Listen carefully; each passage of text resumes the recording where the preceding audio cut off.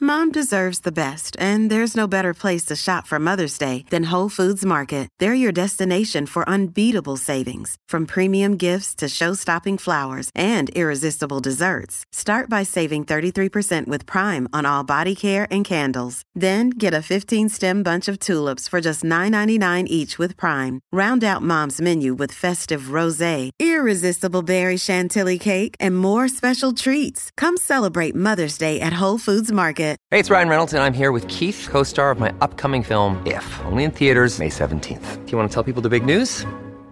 All right, I'll do it. Sign up now and you'll get unlimited for $15 a month and 6 months of Paramount Plus Essential Plan on us. MintMobile.com/switch. Upfront payment of $45 equivalent to $15 per month. Unlimited over 40 gigabytes per month. Face lower speeds. Videos at 480p. Active Mint customers by 531.24 get 6 months of Paramount Plus Essential Plan. Auto renews after 6 months. Offer ends May 31st, 2024. Separate Paramount Plus registration required. Terms and conditions apply if rated PG. Do you take the rubbish out? I mean, I have taken the rubbish out. You don't, do you? I do try unsuccessfully to argue that if, for as long as the pay gap persists and I've got to deal with menstruation, then surely shouldn't I be at least be given reprieve from the blue job that is putting the bins out? That's a good argument. Nobody wants to take the bins out. Nobody does want to take those bins out. So, as you can hear, I've just had a very fun chat with Helen Lewis, the preeminent British journalist of The Guardian, The Atlantic, GQ, and many others, about difficult women. That's the topic of this podcast, but it's also the name of Helen's eye-opening new book, which you can get in all the normal places. I wanted to have her on the show because she has a distinctively measured take on the battles women have faced over the last century or so. Her book covers obstacles women have had to overcome over the years, such as getting divorce legalised, getting the vote, changing the way we talk about sex, and so on. But it does so without lecturing or reproaching men, while also adopting a warts-and-all approach to the women she writes about. They weren't saints, and Helen writes about things like the jealousy and classist rivalries in the suffragette movement, and how some of these pioneering feminists were attracted to fascism and eugenics. Helen shows you can be an activist and fight for social justice without alienating everyone else or showing off your virtue. She's long been a famous name in British journalism. She's made radio documentaries for the BBC, including a recent one I enjoyed called The Roots of Woke Culture, where she interviewed anti-social justice scholars Helen Pluckrose and James Lindsay, who also came on this podcast. Her name really took off online after her GQ interview on YouTube with famous Canadian psychiatrist Jordan Peterson. I don't want you to leave this podcast, but I do recommend you check it out. It has 16 million views right now, so it's likely you've already seen it. I thought she really held her own against one of the world's most famous intellects. We discussed that Jordan Peterson interview, as well as trans rights, woke culture, sex, and we really do laugh a lot. I really enjoyed this one and hope you do too.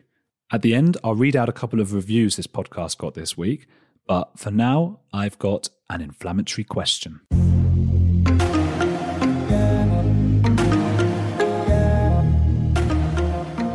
Inflammatory question, is feminism over? We definitely do need it. I think there's a question about what form it should take and how much it should talk more broadly about gender and how gender affects men as well. But, you look at the fact that the majority of the world's wealth is owned by men. Still, we come a long way and we've had 2 female prime ministers, but the kind of default that it snaps back to is men. And we have a very blokey Downing Street at the moment. Only 30% of people in Parliament are women. And, you have to keep kind of pushing at that if you want to keep that up. And I think that's women have a right to be involved in the process of laws that are made about them and have their life experiences represented. So there's lots of different ways. I think if you look at something like domestic violence, it's very obvious that feminism is still needed. The way that we talk about that crime is still so inflected by the history of the idea of women as kind of property and what happens in the home as a kind of private matter that's got nothing to do with anybody else. The developing world particularly, right? You're in a situation where there are countries where female fetuses are being aborted simply because, girls are seen as more expensive and less worthwhile. But here in Britain too, there's lots of historic injustices that still... So there are essentially 92 seats in the British Parliament that are reserved for men, right? Because of hereditary peers. I was going to ask you about that because I spoke to a peer last week, Daniel Finkelstein. He's one of them. And he's also not hereditary, but yeah. No, exactly. He was appointed. But that hereditary thing seems...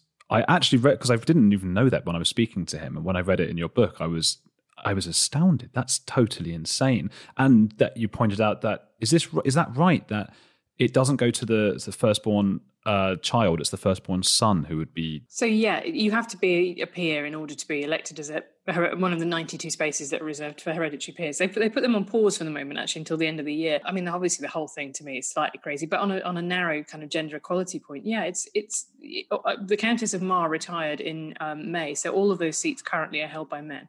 So it's just sort of weird. Like 1/8 of our second legislative chamber is essentially reserved for men. And that's what I mean. It's kind of weird quirks that, and a consistent theme I talk about in the book is the kind of, well, that's not really our top priority. And I understand that it probably isn't people's top priority. But to me, the fact that our parliament, our lawmaking body, is still biased in favour of men is quite a big deal. I think people would. I really find that shocking. I think if they're... I don't know. When you're a man, I think you want to believe, there's a temptation to believe that this kind of thing isn't happening. Because if you're told that you're getting every advantage, then I guess it feels like everything you achieve is slightly devalued. So you want to not believe that's true, but that's a very obvious example. I think that's a really good way of putting it, because one of the ways that I think those discussions happen is that they do put people on the back foot, and people will instantly go to thinking about all the things in their life that have been really tough. Actually, they'll think about the fact they went to a tough school, or their parents split when they were young, or they've been ill with, or they lost their job in bad circumstances. So that kind of way of talking that says, I mean, I do think that there are ways in which being a man is just a bonus, right? It just makes your life easier in a lot of ways, but it doesn't mean that your life is easy. And that's the difficulty of all of those privilege discussions. And it's the same one that we have around racial privilege too. It's easier to be white. It doesn't mean that it's easy. And it doesn't mean that your life is kind of blessed and nothing bad can happen to you. And I think that's the difficulty, is people react very strongly against those things because they don't feel particularly lucky. A lot of the time, or they don't personally feel responsible for the systemic bias, which is also a kind of reasonable thing. I didn't ask for the system to be made. Why am I being, tarred with this brush of all these other people who are abusing it? I think that's a natural and instinctive reaction. So for me, it was always like the way that I wanted to do in the book was always writing about how can we change the structures, because that sort of takes the personal blame out of it, I think, which is an unhelpful thing if you're trying to make allies. I think that's exactly why I find you and your book so interesting, and why I wanted to talk to you, because there's definitely a feeling when you feel like you're being lectured to, or that you're being told that you were lucky and you were fortunate or whatever, you close off, which I think a lot of people are worried, for example, about the way that people are framing, as you say, the race debate at the moment. And that's, a lot of people think that's just going to put Trump back in power, because it just makes people go, I'm not listening, I'm just going to vote for my thing. And that's what you do with the book. Of course, Difficult Women. Again, like, nobody wants to read. I'm not interested in reading anything about saints. I'm not into religion. I don't like veneration of people who don't seem human. It's so much easier to relate to these people. And I had no idea about the suffragettes, the infighting, the classism, the fascism, in points, and sort of the link between contraception and eugenics. Has that been something that's always interested you about that side of feminism and social justice in general? Actually, yeah, I had a real problem when I was doing the book, in that I fell down a rabbit hole with the suffragettes, and I spent way more time on them than really like my planner allowed, because they're fascinating. I can't think of a comparable kind of guerrilla movement led by women anywhere, any place. There have been female terrorists, I guess you might say, but the fact that this was a female-led revolutionary organisation that was, whose membership was exclusively limited to women and was, explicitly okay with violence, is almost unique, if not totally unique. I'm sure someone will pop up at some point and tell me about something, Cambodia in the 1670s or something that I haven't heard about. But yeah, I was fascinated by the suffragettes for that reason, because their whole ethos was two things that women are kind of not supposed to be. First is violent, militant, and the second one is selfish and putting themselves first. The reason that Sylvia Pankhurst gets kicked out by her mother and sister is because she wants to campaign about other stuff. She wants to be a kind of more general anti-poverty activist. They weren't allowed to get themselves involved in the Irish Home Rule debate, for example, or to be affiliated with the then quite, up and coming Labour Party. They did the vote. That's what they did. They didn't do anything else. And that is, that I think now if there were like single issue groups now in feminism find that still quite that they're being challenged about why this, why not anything else? Why are you prioritizing yourself? Why are you putting yourself first? And so for that and many other reasons, I find the suffragettes absolutely fascinating. Are you concerned about the way some people frame feminism? Yeah, I was having this conversation with a colleague, actually, because I saw people sort of knee-jerk overreacting to a tweet by the UN, which said, a male-dominated world has failed to respond to the coronavirus pandemic. And people kind of went, oh, this is the latest, like mad, feminazi policing, blah, blah, blah. And the point about it is particularly the point here being that more men are dying, right? It's an illness that seems to hit men harder. They're more likely to go to intensive care. They're more likely to die. So I think the problem with that is I just felt lots of people instantly now, because of what you call, woke culture, I don't know if there's a better phrase for it, have that instinctive reaction that feminism is just this sort of language-obsessed, elite, tiny, self-important kind of movement. And actually it's not. It's got really solid bread and butter things to say about ordinary people's lives. It's not about people arguing about whether or not you spell women with an X and all this sort of stuff.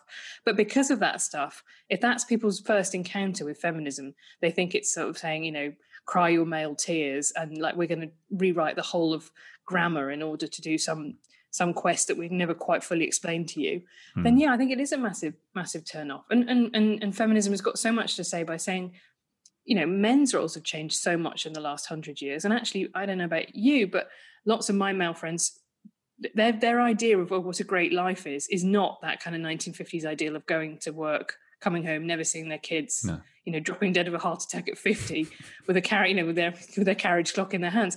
Actually, the way that it's said that men's lives can be much more interesting and much more expansive has benefited men too. And I think you can make those arguments in ways that people understand, but Twitter particularly makes them in ways that are designed to score points and just I think that's just a massive turn off to people.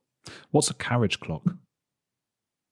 Carriage clock is like what you used to get when you were when you retired, like a really fancy clock with. I'm okay. Maybe I'm 9,000 years old. I promise you, it's a real thing. You're older than me, maybe. I don't know actually. How old are you? 31. Yeah, everyone's younger than me these days. God, I'm sorry about that. If I could turn it around, I would. I wouldn't. What was I just going to ask? Am I a feminist? I know you don't know me. Can I be a feminist? Yeah, I don't have a real problem with that. Some people are very precious about whether or not men can identify as feminists. And I can see the point of that, right? Which is that there is a terrible tendency for some men to kind of come in and go, little ladies, what have you all been up to? Why don't you sort this out? Can't you just be nice to people? Captured in that great Onion headline, man put in charge of struggling feminist movement. And then the first line he said he was going to make some calls to the guys upstairs and get it all sorted out. And I think that's where the knee-jerk, don't do it comes from, is the fact that when men want to get involved in feminism, it's generally not that they want to hand out leaflets, make the tea. It's generally that they want to be in charge of it or tell everyone in it that they've been doing something wrong. And so I think that's where it comes from. But, we talked about the suffragettes. One of my absolute heroes, Fred Pethick Lawrence, who was married to Emmeline Pethick Lawrence, they took each other's surnames. So he wasn't allowed to be a member of the Women's Social and Political Union because they barred men from being part of it. But nonetheless, he got arrested on behalf of the suffragettes. He was force-fed. My husband gave me a Christmas card last year, which had stuff about the people had said about us both on the internet. And after I did that Jordan Peterson interview, someone described him as a beta cuck. Some guy on Reddit. And there was a lot of that. There was a whole forum about how, this guy must be totally pussy whipped because he's married to a feminist. And Fred Pethick Lawrence is getting that in 1912, right? It's a consistent theme. But he did it anyway because he really believed in it. And he really believed that Emmeline should have financial independence from him, that he wasn't her master. He was her partner in life. And so if men are going to feel like that, then I don't think you want to, I'm not that interested in driving them away and telling them how to describe themselves. I'm instantly distrustful of men who are overt about their feminism. I made a documentary about abortion in Argentina. I was following, the vote a couple of years ago, which didn't pass legal abortion. And there were so many times when I was at rallies filming people, and I'd go and talk to a group, and I kept trying to just focus on maybe the women in the group, and the men would these sort of Latino testosterone-filled men would jump in and answer for them and go, yeah, we're here to fight for women's rights and so on and so on. And no matter how many times I went back to the women, the men still kept getting involved. And I thought, you don't really care. There's a lot of that, isn't there? About it. I think all social movements attract people who don't care so much about the cause as being in charge or having some status from it or what it says about them. Yeah. And, you know, that's not necessarily an illegitimate impulse. I think lots of people do end up doing a lot of good because they want to, you know, seem cool and you know, progressive or whatever it might be. But it's tough in feminism. I do think there is a difference between male and female socialization. I know this has become a really controversial subject about how much gender differences are innate and how much are socialized. But the research we generally have says that, you know, boys get more attention in class, for example. You know, they're encouraged to speak more. And that doesn't necessarily always help them, right? As I write in the book, there's a big problem with boys who are kind of indulged being what we'd call boisterous when they're in primary school. And then they get to secondary school and they're suddenly told, hang on, you're being a yobbo, like this is really bad behaviour. You know, whereas the girls who've been told to shut up and sit down and keep their legs, you know, crossed in a ladylike fashion all the way through their life don't have such a big adjustment to make. Yeah. But yeah, I think that men do tend to dominate group discussions. Not all men, and there are some extremely shouty women, of whom I count myself one. You don't seem shouty, not in a negative way anyway, but that's something I've thought about a lot before, because a lot of the female people, a lot of the women in my life, that's a controversial thing to say, you know, that's another subject, but the women in my life, often don't take the same risks that I see men take. It's completely anecdotal what I'm saying. I have no evidence for this, but they don't seem to take the same risks. And I sort of attributed that to what you're saying about when you're very young, and maybe it was like the boys were told like, oh, you can jump in the puddle, and the women were told like, stay back, don't get dirty. You know, do you think that has an effect? I think that's definitely true. And like you say, all of this is anecdotal. And you will talk to people who say, well, look, you know, it's obviously natural. You know, my son was picking up toy bricks. I never pushed them on him. And actually, it's just really hard to tell because, you know, children are like big sponges of information. And if you are, you know, a 2-year-old, 3-year-old boy who kind of goes, I want the pink dress, and your grandparent goes, fee, like that, then you're going to register that. Like, you know, children are incredibly you know, they're incredibly malleable. And so it's not a massive surprise that most children end up doing kind of conventional things that we associate with their gender. It's really hard to work out whether that's natural or not, because, you know, unless you can have a child kind of raised by robots, we'll never fully know what cues they're picking up from their parents. Yeah, my dad, I remember when I was a kid, it was one of my earliest memories. I remember walking into the bedroom and he had like a hairdresser over who was putting foil and stuff in his hair. And it was like one of those moments when, get out, no. I think it's fascinating because, you know, and this, I thought about for a while about whether or not I should write my next book about masculinity, because I think it's really fascinating. There's such an advantage in women in trading up, right, and seeming manly. All the things we associate with men, you know, they're authoritative, they're serious. You know, wearing trousers is seen as a kind of, you know, you're kind of taking the clothes of the superior class. There's no such incentive for men to trade down, right? It's still, I think, it's a lot easier, I think, for a woman to be, you know, assertive, domineering, all those things. Although there's some pushback, it's really hard for men to be what we would perceive as being feminine. One of the things Jordan Peterson, I think it was him saying, and I haven't looked into this, it just came into my head when you were talking about sort of, we haven't got robots looking after us. They've tried that in the Scandinavian countries. They've tried it. It didn't work. I mean, I was just enjoying your Jordan Peterson impression. Thank you for that. Yeah, there's interesting research about the fact that although the Scandinavian countries are much more gender equal, actually, weirdly, their women and men sort themselves into more traditionally feminine roles, right? So the theory is that actually women are forcing themselves to become engineers and, you know, rocket scientists against their nature because those careers are better rewarded. It's always really hard to separate out because what we think of as male and female jobs are so culturally and historically specific. So computer coding, for example, was a female job when it was seen as essentially secretarial work. Touring time. Bletchley Park was, full of women. They recruited women who were brilliant at crossword puzzles. Oh. And now it's seen as a mathsy STEM job, and therefore it's seen as a male job. And actually, it's, you know, one of the things that's really noticeable is its prestige really, really went up during that time. But all of that stuff is really hard to unpick. So when women do most of the cooking at home, why are the most Michelin-starred chefs male? Is cooking male or female as an occupation? There's obviously something much more complicated going on than either, you know, frying pans can only be understood by the great male brain versus like any man touches a frying pan and he bursts into tears. It's women's work. I just don't know how you unpack that stuff. it's sort of, I feel like in my relationship, it's a lot of that happened quite naturally. And I guess that, well, it must be social as well, but we don't even realize it. But like, I don't know. All I know is she wants me to take the bins out all the time. And that's like the man job, isn't it? But then she cooks. I don't know. I think that's, yeah. I mean, Theresa May described putting the bins out as a blue job. And so in my house, I only semi-ironically go, that's a blue job. Do you take the rubbish out? I mean, I have taken the rubbish out. You don't, do you? But I do try unsuccessfully to argue that if, for as long as the pay gap persists and, I've got to deal with menstruation, then surely shouldn't I at least be given reprieve from the blue job that is putting the bins out? That's a good argument. Nobody wants to take the bins out. It's the worst job, isn't it, of all the household jobs? I don't really know why. I think it's probably because the possibility of leaks is quite high, as is opening the door into whatever absurd weather Britain is now about to throw at you. You've got to put your trousers on. It's a nightmare. It's far worse than loading the dishwasher.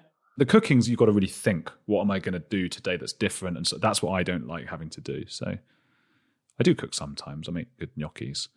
How do you make, what you mean, you make gnocchi from scratch? Okay, so you've caught me out. Or do you heat pre-existing formed bits of potato? Because that's not actually cooking, is it? That's warming. I throw gnocchis into hot water that I buy in the fridge. The gnocchis, not the hot water. I do the hot water myself because I put it in a pot. And then my girlfriend gets a real treat with this. And I get blue cheese and mushrooms and stuff, put it all in a pan and go, not the blue cheese goes at the end, put a bit of parsley, which I don't notice the difference, but it looks better. No, it's bay leaves, isn't it? What is the point of it? It's all nonsense. I mean, what a modern man you are. That's what Emmeline Pankhurst was fighting for right there. I was told I was like an 80-year-old man when I was 18. I hated clubbing and I hated like being a bloke or whatever. So I'm like an old man anyway. Speaking of old men, though, so the Jordan Peterson, we can't get away from him just because it was such an explosive and extremely popular video. And you probably must be tired of talking about him and almost you don't want to be defined by that moment. He was so angry, though. What was that about? Well, the thing that's fascinating is that not everybody thinks that. And I've been writing a couple of things for the Sunday Times over the summer. And almost every time there'll be a comment about how out of my depth I was in that interview with him, how I brought in because he went to Joe Rogan and said I brought negative animus into the room, like how incredibly angry I was. And that's why I think that interview is a really interesting Rorschach test, actually, about what you see kind of reflects your pre-existing biases and what you brought to it. Because my reading of it was he was quite grumpy. I mean, as it turns out, he had a terrible year. His wife had cancer. He was on this incredibly draining speaking tour. He was only eating beef. I don't know if at the time, but subsequently became addicted or physically dependent on prescription drugs. So I don't think he was in his most chipper self. But people looked at that and thought that I was the angry one. And I think that's kind of fascinating. I find that insane, actually. And you know what? I was ready. That was the first time I was exposed to your work. Exposed to sounds horrible, like it's Affection, yeah. But that was the first time. And I was so ready to see him take someone apart. Because again, like I said earlier, I think Jordan Peterson very much appealed to me. And a lot of what he says still does appeal to me because I'm a man who's white and middle class and stuff. And I want to be told that everything I do was just as hard as it was for everyone else. And everything I don't get, it doesn't mean I'm stupid because I don't get this job or so on. I don't want... So he's very appealing. And I just found the total opposite. I think like that was the first time I thought, oh, wow, what is this angry man? Everything you said, because he just made so many assumptions about what you would think. I mean, were you nervous going into that meeting?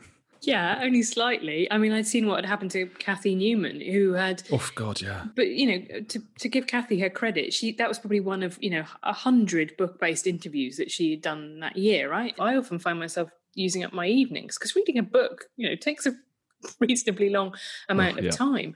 And I'm, and she's got kids. So I think that she was unfortunate to stumble into that with not enough preparation ready for what was going to happen. He had to sort of ask his fans to kind of call off the dogs, really, right, in terms of getting threats and intimidation and abuse. So I thought, well, I'm letting myself in for that. So is that what I really want to do? And then the other related question to that was, is this just a circus? Am I advancing the cause of human knowledge here, or am I boosting my own career by being part of a nihilistic process that just makes everyone even angrier with each other. Having written a piece about him that was quite rude, I then thought, actually, I'm going to go into this very sure of what I believe, but I'm not going to be deliberately dickish to him, right? I'm not going to try and dunk on him. I don't think the world needs any more of that, really. How long did you prepare for Jordan Peterson? My whole life, to some extent. But, yeah. No, I mean, his condition was that you had to have read 12 Rules for Life, which was totally reasonable. And so I had read that. I read, I mean, Maps of Meaning is a trip. I don't know if you've seen that, his first book, no. Which is basically kind of Joseph Campbell, The Hero's Journey, but like as if filtered through someone who's taken a lot of acid. Okay. And there's lots of stuff about chaos and dragons and mothers. And I mean, it's quite something. He goes to a high security mental hospital, I think, when he's just recently qualified as a psychiatrist. It's full of murderers, and for some reason he goes wearing a cape and knee-high leather boots. This is non-fiction. I mean, unless he's writing autofiction, then this is something he himself says that he did. And because it's from before he became famous, it's much more unfiltered. I got the Amtrak from New York to Baltimore, where I did the interview, and I was reading 12 Rules for Life and making my angry notes in the margins, and I looked across the aisle and there was a guy reading 12 Rules for Life, and I thought, yeah. Hello, brother. I hope you don't strike up a conversation about this, because I think our attitudes are going to be rather different. And one of the reasons why I think it attracted so much attention and it's so hard to argue against is it really does range across a huge amount of subjects. And the thing that was fascinating to me is people assume that because he's got a psychology professorship, that he was also an expert about evolutionary biology. Now, I had talked to people about that who were genuine experts in it. In genetics, who'd said, all the kind of lobster stuff is doesn't make sense at all.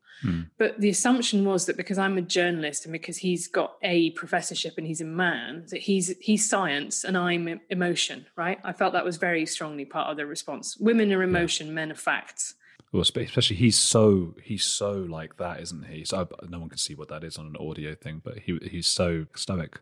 Yeah, and it's that kind of, and as you mentioned Ben Shapiro, there's a kind of like facts don't care about your feelings, and all of that new atheist movement was very male as well. Yeah, and they are not atheists. Yeah, well, that's the thing of Ben Shapiro and Jordan Peterson. Not that I need people to be atheists or anything, but it was a red flag for me that they're both very religious, Jordan Peterson and Ben Shapiro. Well, Peterson doesn't really properly embrace that. He's played quite a lot of footsie about it, I think, which again is quite interesting, because I think, and you're right, if your one mode is hyper rational, then to kind of quote Chris Hitchens, how do you go, but I also believe in the sky fairy?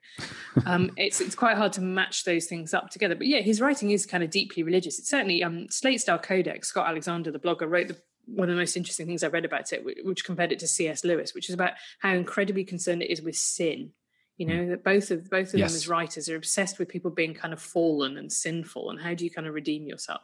Are there parts that you agree with that he makes good points about? Yeah, I think he is ultimately a smart guy. And I think that some of the resistance to some of the stuff that's happening in Canada to do with free speech is important. Actually, the bit that I think I probably most would move from where I said, and I think I kind of went there in the interview, was the bit about the kind of comedians and prosecuting comedians and free speech. I think that's really difficult terrain, because I think there's two things are simultaneously happening, which is one, I think that the left has become quite uneasy about free speech. They think it is a kind of cover for bad views getting an airing, and therefore they are much less liberal than perhaps they would have been 20 or 30 years ago. Yeah. But at the same time, also I think people are using jokes and humour as a Trojan horse for some pretty grim ideologies.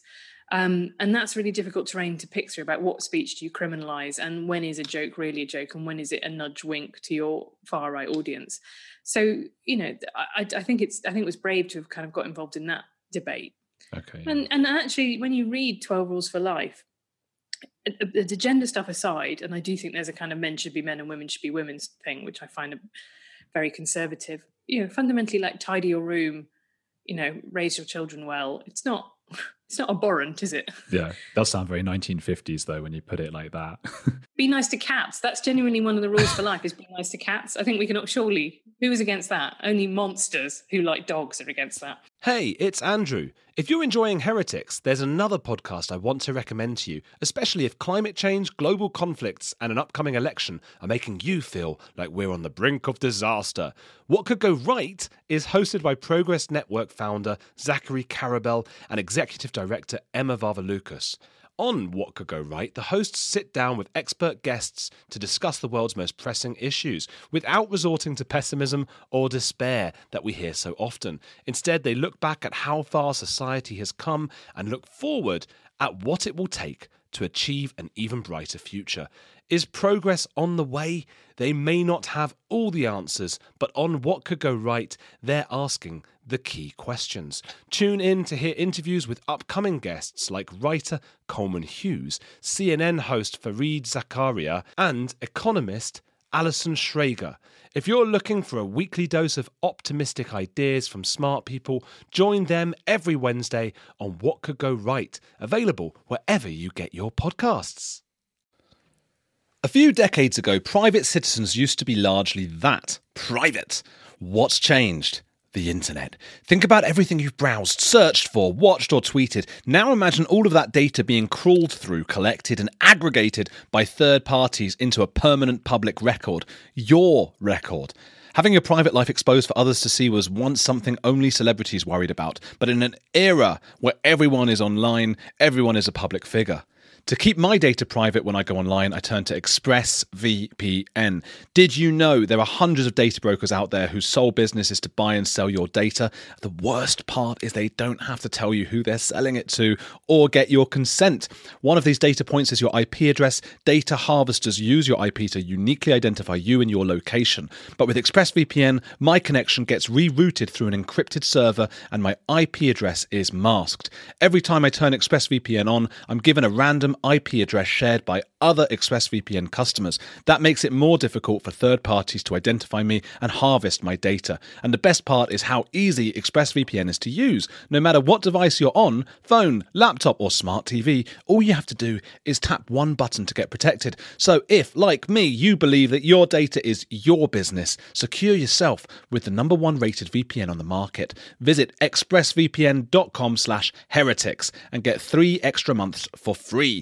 That's expressvpn.com/heretics. Go to expressvpn.com/heretics to learn more.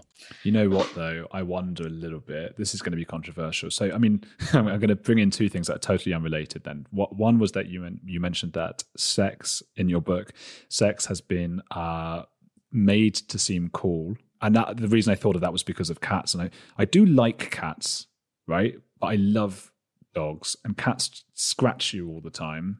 And I think that they've also been made to become this sort of internet meme. But you might want to talk more about the sex bit, because that was actually more relevant. Yeah, I was waiting to see how those two things ended up being relevant to each other. Cats are like sex, and dogs are like what?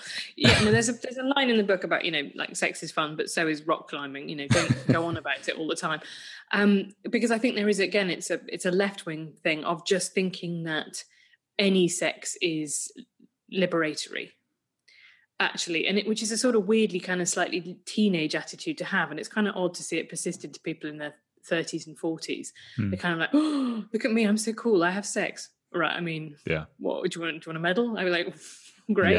And you see that in discussions of things like, kink, which people genuinely think there's something amazingly exciting about them because they're into BDSM, and it's like, well, what you do in your private life is ultimately up to you, but it doesn't make you cooler than anyone else.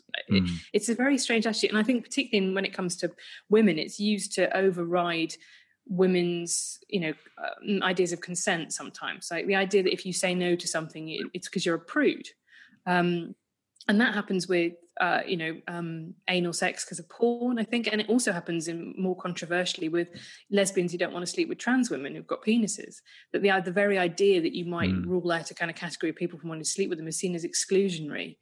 And I don't think that's true. People just have sexual preferences, and that's not that they're not subject to political policing. It's not the same as hiring someone for a job. You have a right to say for any reason that you don't want to sleep with anyone, and no matter how ridiculous someone else might think it is that you don't fancy people with moustaches or you only fancy people with one leg. Like, that's entirely your business. Can you be a staunch feminist and a trans activist? I mean, absolutely you can. I mean, I don't like talking about this subject because of the abuse involved, but I think it's important to do so because, I think it's entirely legitimate to say there are people who very strongly feel that they were, whatever you want to call it, born in the wrong body, that they feel intense alienation from their bodies, and their lives are much fuller and happier, and they feel more authentic if they live as the opposite gender. Absolutely don't have a problem with that at all, and I don't think anybody should, as a kind of on liberal grounds. What is difficult and where we've ended up at is that we don't talk about the fact that 99% of the feminist movement and trans activist movements overlap, right? That there's loads of things. We all believe, for example, that male violence is a real thing and that women, both trans and not, are at risk from it. But the bit that is contested is, if you're not born female, are you in every way identical to someone who was? And it just seems obvious to me that you're not. And I don't think that makes you any less of a woman, which I see as a legal and cultural category. But it does mean, for example, that you're not going to need cervical smear tests. There are just kind of fundamentally very obvious differences. And lots of things that feminism is concerned about now are about living in a female body, about getting pregnant through rape, about needing access to abortion services, about menopause and the way that we don't have proper research on that, all of that stuff. And I worry about female biological issues being automatically interpreted as a diss to the trans movement. And I think that's kind of where we've got to, where some people just see that, any discussion of periods as a woman's issue just as an innately hostile act. And I don't think that's sustainable, because I think the majority of normal people are completely on board with the idea that you would let trans people live their lives with as little interference from the state as possible. But you can't tell people that there are things they're not allowed to talk about because 0.5% of women don't share that experience. It's just not fundamentally sustainable. Is what you've just said very different to what Germaine Greer or Professor Todd have said, that Selina Todd was that got them no platformed? Well, good question. I mean, one of those things where it's such a febrile debate because no one really knows what is enough to get you called transphobic. I mean, certainly people refer to me as a TERF because I say that, for example, there is a conversation to be had about rape shelters or women's sports, for example.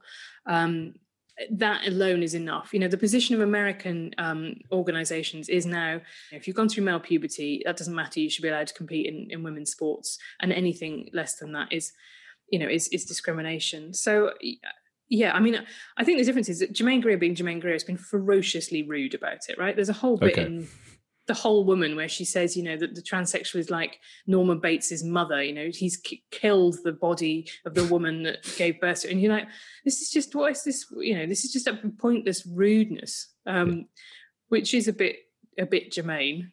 Yeah. And I think that the discussion of pronouns is another one that people find really difficult. I know people who won't use people's preferred pronouns as a kind of political point. And again, there are people who will insist on referring to me by my old married name. And it's just, I don't know if we need to kind of go into anything more complicated than saying that that's a deliberately rude act to do someone else. So why would you do it?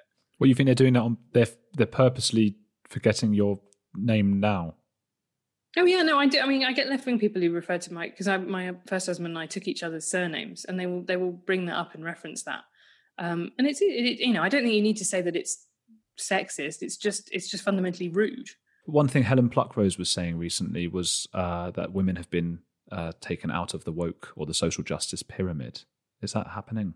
Oh, I think that's really fascinating, because I think there is an assumption that white women don't have anything to complain about. They're not actually oppressed. So I think people are quite happy sometimes to acknowledge that, yes, black women are oppressed. Yes, trans women and trans people are oppressed. Yes, lesbians are oppressed. But if you are in every other way privileged, if you're middle class, white, privately educated, have a degree, what have you got to complain about? That's a function of how reductive those arguments online can sometimes be, where there's a sort of mental racking up of who's got the most privilege points, and then whoever's got the least is sort of automatically awarded victory in the conversation. Yeah. And I think you see it with Judaism as well. There was a fascinating extract in Patrick Maguire and Gabriel Progran's book about Corbynism Left Out, in which one of Corbyn's aides explained to him that Corbyn is often on the side of the underdog, and thankfully that's not the position of Jewish people in Britain today. And of course the immediate response comes back, well, you know what, a lot of Jews in Vienna in the 1930s had a lot of money. It didn't stop them getting packed off to a gas chamber. That's not how anti-Semitism works. And the same thing with misogyny. There is a limit to how much you can insulate yourself from being a rape victim, no matter how economically privileged you are. I suppose it's sexism and racism on the left. Yeah, that's why it's interesting to me that you see a lot of what I would think of as progressive misogyny and a lot of left-wing anti-Semitism now, because the framing of how social justice works is about punching up versus punching down. Sure. And I think that there's an assumption that actually both of those categories, white women and Jewish people, it's not punching down to have a go at them. They're actually pretty powerful. It's painful. You mentioned getting divorced yourself, and that plays a huge role in the early parts of your book. And divorce is the first chapter? It's the first chapter, isn't it? Mm-hmm. An interesting place to start. And how did it feel inserting yourself and your life into the book? Difficult, because in some ways it's much easier to talk about yourself because you don't have to do any research or fact checking. So, and most of us are quite self-involved, I think. So, thinking about writing about yourself is unfortunately only too easy compared with the hard graft of going and researching things that happened in the 1910s. But at the same time, I was really wary of opening the box of letting people into my private life, because once you've done that, it's very hard to then put a limit on it. Yeah. And actually, to come back to Jordan Peterson, so I wrote a piece for Grazia that was based around that first chapter, talking about things you only know if you get divorced before you're 30. And some Jordan Peterson fans thought I was talking about my current husband, with who I've been very happily married for 5 years, and were absolutely crowing about the fact, because I said to Peterson in the interview that I was married, that oh, look, she'd actually left him all this time. Being a feminist is actually really terrible for your marriage. And to the extent of going and editing my Wikipedia page to divorce me from my husband, which he was thrilled about. Oh, my God. And it kind of comes up persistently. And so, which was a risk that I knew I was taking when I opened the box of putting my private life into the book.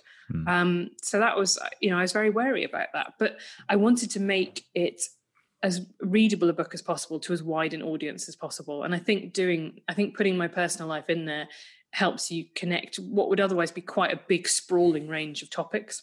Yeah. And hopefully gives me some, gives people some kind of light relief from some of the kind of crunchier, because there's big topics in there, like universal credit and domestic violence that are quite weighty and grim, but it's not, I hope, a weighty and grim book. I've tried to be put a few cheap jokes in there.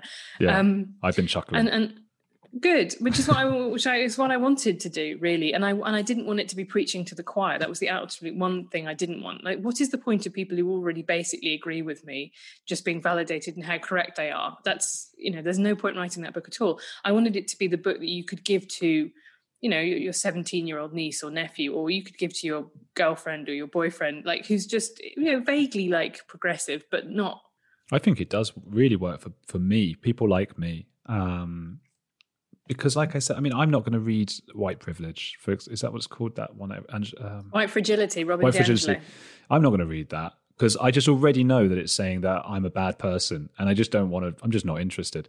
I just don't want to know that. I would suggest reading it because it is a deeply, deeply weird book. Not least because the author herself just seems to live in this sort of strange world where she compliments a black woman on her hair, and then she spends days worrying that she's actually done a microaggression, and then begs her forgiveness. And the thing is that it's entirely possible that she has offended this other person, but the whole incredible narcissistic self-consciousness of this, I just imagine she must feel constantly on edge when around people of other races in a way that probably makes them feel really weird as well. It is not a model of society that I think we should aim for. If I'm speaking to someone from a different race, I'm not really thinking about it. And I guess I feel like she's so aware of it. That's what we were saying before. I think it's like this almost reverse racism kind of thing. There's something going on in her mind that's, I don't know. It drives me mad. But it's sort of self-flagellating in a way that makes me go, just, donate to, efforts to stop gerrymandering, or volunteer at your local polling place so that the overwhelmingly black district doesn't only have a polling place that's open for 3 hours, or whatever it might be. Go and do something instead of spending your whole time navel gazing about what you how you feel about everything and how you're interacting with the world. And the other thing that happens that's related is So I run this Radio 4 series called The Spark, which is about solutions to big problems. And one of the things I decided, really early on, I was like, I want this to be, in terms of guests, I want it to be half men, half women. That's the population. I want it to be, around about 12%, 1 in 8 ethnic minority, because that's where the population is. Like that is, and I want it to be balanced between the left and right. And looking at the books of people with their big solutions and ideas, what comes through really strongly is that there's a lot of white men writing books about their big ideas about economics and politics. And there's a lot more women and ethnic minorities writing books about what it means to be a woman or an ethnic minority. And I think that becomes a real trap as well, is that you kind of all end up fighting for the woman slot or the black slot instead of being asked to have, to be competing in the big game, as it were. And then again, that comes out of the kind of, I think this comes out of a certain kind of laziness about assuming that the only things that minorities can talk about are themselves or the minority experience. Yeah, that's a really interesting point. I mean, again, just going back to my own personal experience and complaints and things, I have been told often, if you want to get around this, I mean, some people joked like, oh, we could break your legs for you and then you'd be a minority then. But some people have said seriously, well, you need to be doing things about Judaism, you need to be doing things about the Hasidic Jews, for example, that kind of thing, because I'm Jewish and that's my thing. And I found that I was incredibly insulted, because I just thought, why am I being defined by that? I have nothing to do with the Hasidic Jews. And I think what you're saying is minorities should be able to do about politics, about economics. How do you change that? It is a really bad temptation to hire people to do kind of beats based around their identity if you don't also, try and open up the really plum prestige jobs. And that to me is the test, is not how many series you're making about Black history presented by Black presenters, but how many series you're making about what we define as history, right? And I think there are lots of women writers who feel very much that I want to be a writer. I don't want to be a women's writer. And I agree with you. The problem comes at the fact that people want kind of quick wins, and they want to preserve their own power within an institution. So they don't actually want the radical reform that would mean, as you say, like the top echelons of the BBC truly looking at the country that they represent. It's we want the change to happen somewhere else. And this is one of the kind of central things that I spend a lot of time thinking about and trying to work through, is how do you push for women without making it look like it will come at the expense of men? Or if it is going to come at the expense of men, how do you reconcile them to that? Yeah. Because no one likes giving up power. No one, like, why would you? And I think that's very true in race discussions as well. Like, British society is fundamentally incredibly racially unequal, and that needs to change. How do you do that whilst maintaining consent among everybody, whilst maintaining an idea of everybody having kind of shared human identity rather than being kind of carved up, and without provoking a backlash? It's really tough. Do you feel optimistic? Will there be a time when it's like, okay, we're done? Yeah, put the kettle on. Yeah. I mean, I don't know why you would look at human history and ever think that. And I think that's a mistake that kind of left liberals made, right? From the late 90s to maybe you were put the end date of that as 2016 in a couple of different ways. The idea that you kind of put your feet up and go, oh, well, that's glad we sorted all that out, and Western liberal democracy is the final finished form of government. That was a uphill struggle, but we'll clock off now.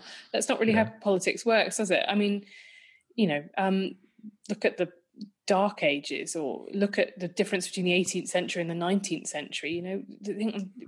History doesn't move in this kind of great linear, obvious way. You always have to kind of keep fighting. Not least because in 100 years' time, like, the whole world might be sort of pretty much literally on fire. Well, at least I won't be around to be debunked, but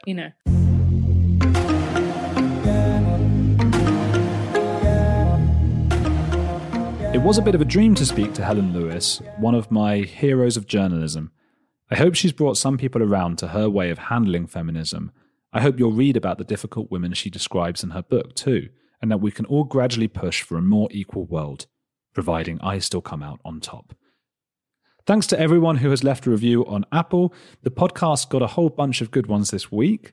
I think I'll start reading some out every now and then, although I can't just read the nice ones because it will seem a little self-congratulatory. So when you leave Apple reviews from now on, please do state if you don't want me to read them out or use a fake name or whatever. They pushed the pod up to second in the UK's documentary category on Apple, so they do help. Please keep leaving them. Well, 5-star reviews anyway. This one is from someone called B. Henry, who left 1 star.